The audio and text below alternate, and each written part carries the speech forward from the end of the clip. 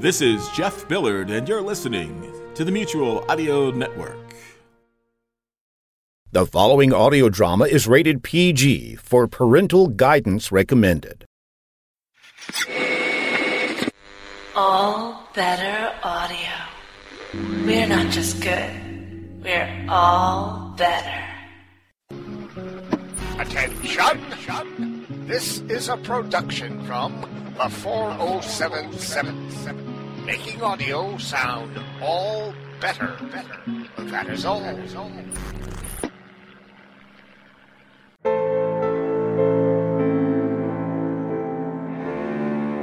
From the personal journals of Erasmus Faustus Jr., Doc Faustus and the Frankenstein Factory. Tonight's episode, Evil Wears Cheap Perfume. What has gone on before? After the assault of a terror of the netherworld into their own headquarters, the forces of good, in the person of Doc Faustus and the Secret Six, have gathered to launch yet another foray into the depths of the lands of evil. The 5 scientists entered the lab to see Doc and the lanky black man they called MTB working feverishly over some artifacts. Maitland Terhune Bagone worked in the lab as well as any of them, but his real bailiwick was history and anthropology. Matt could also make any object you picked up and tossed to him into a deadly weapon. He once stopped a fleeing robber by slashing his Achilles tendon with a playing card. Right now, he and Doc were studying the remains of the penthouse's intruder. It was something like trying to analyze wet tissue that had been covered in glue and then blown up. Bagone was raising a sheet of something slimy and gray at the ends of a pair of forceps. He was moving the matter from the floor to a container. When he finished the move, he dropped the tool and slipped on the lid. Doc looked into the microscope. There is human tissue, but there is also vegetable and some mineral. They had all soon taken a look. Dangest thing I've ever seen, Doc.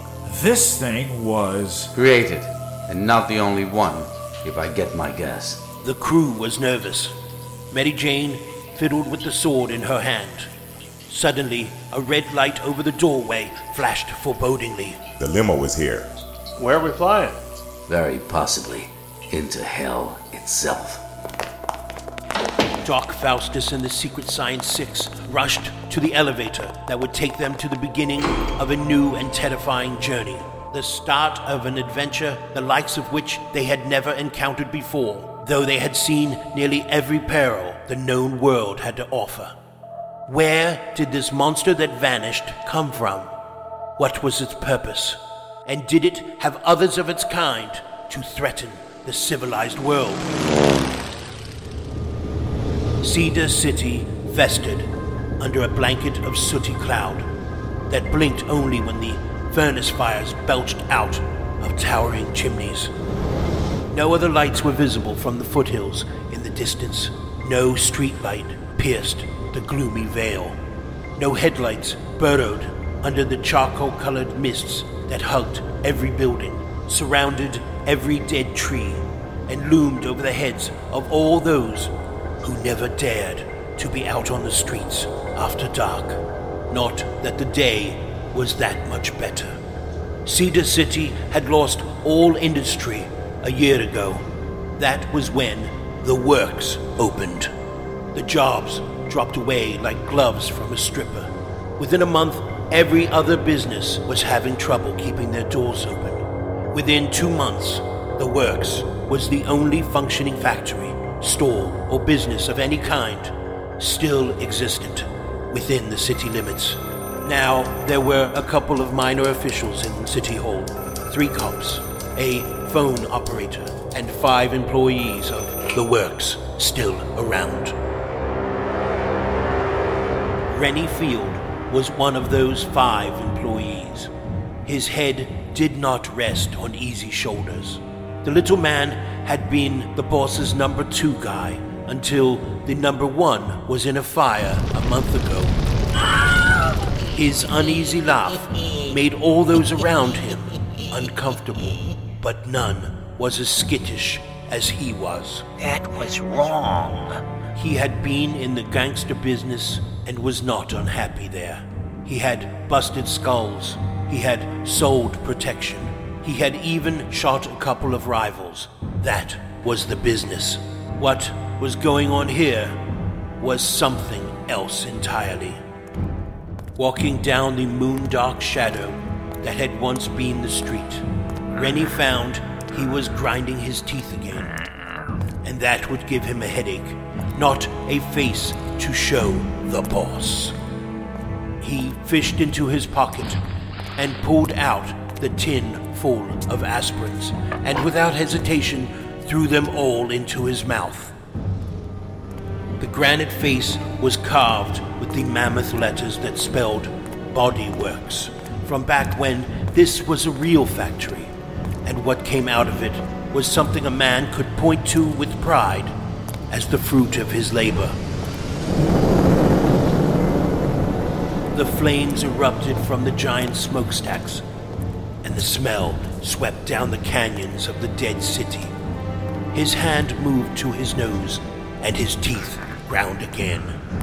Then it began, as it always did after the flames.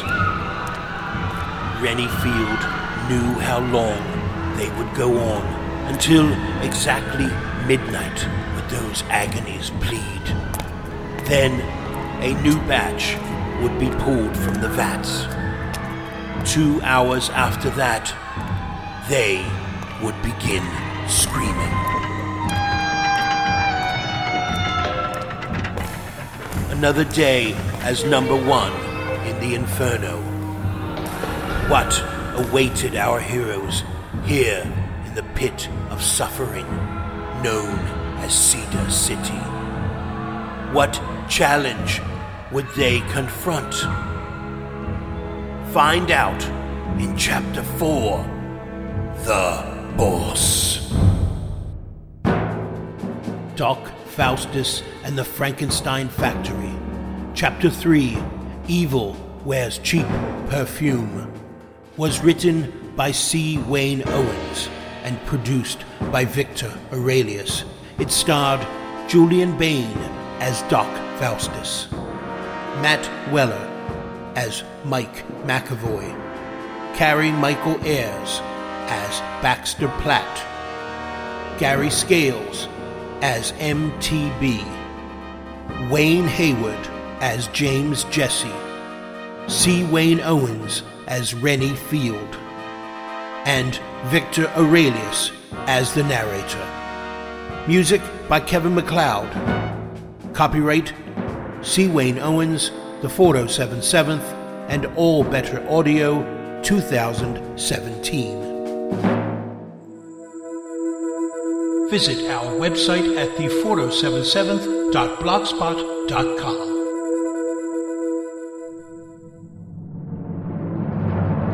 This has been an All Better Audio production.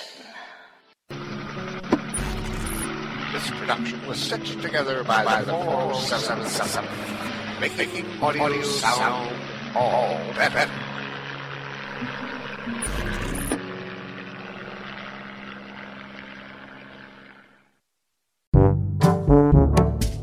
Hey, Billy, why do you look so down?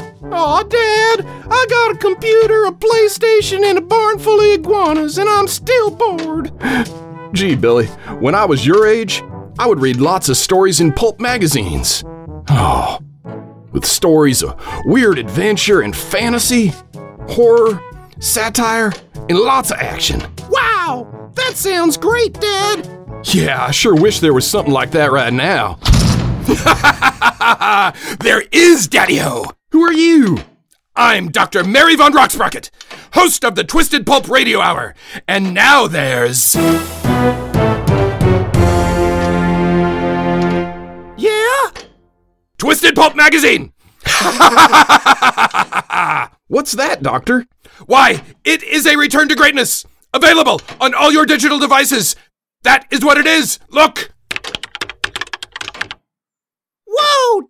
Dad, this looks awesome! Exciting and, dare I say it, very unwholesome. You definitely have that right, my good man. Ha ha! Thanks, Dr. Mary. My pleasure, Billy. And just between you and me, I am not sure that this man is really your father. Bye. Dad? Just read your Twisted Pulp magazine, Billy.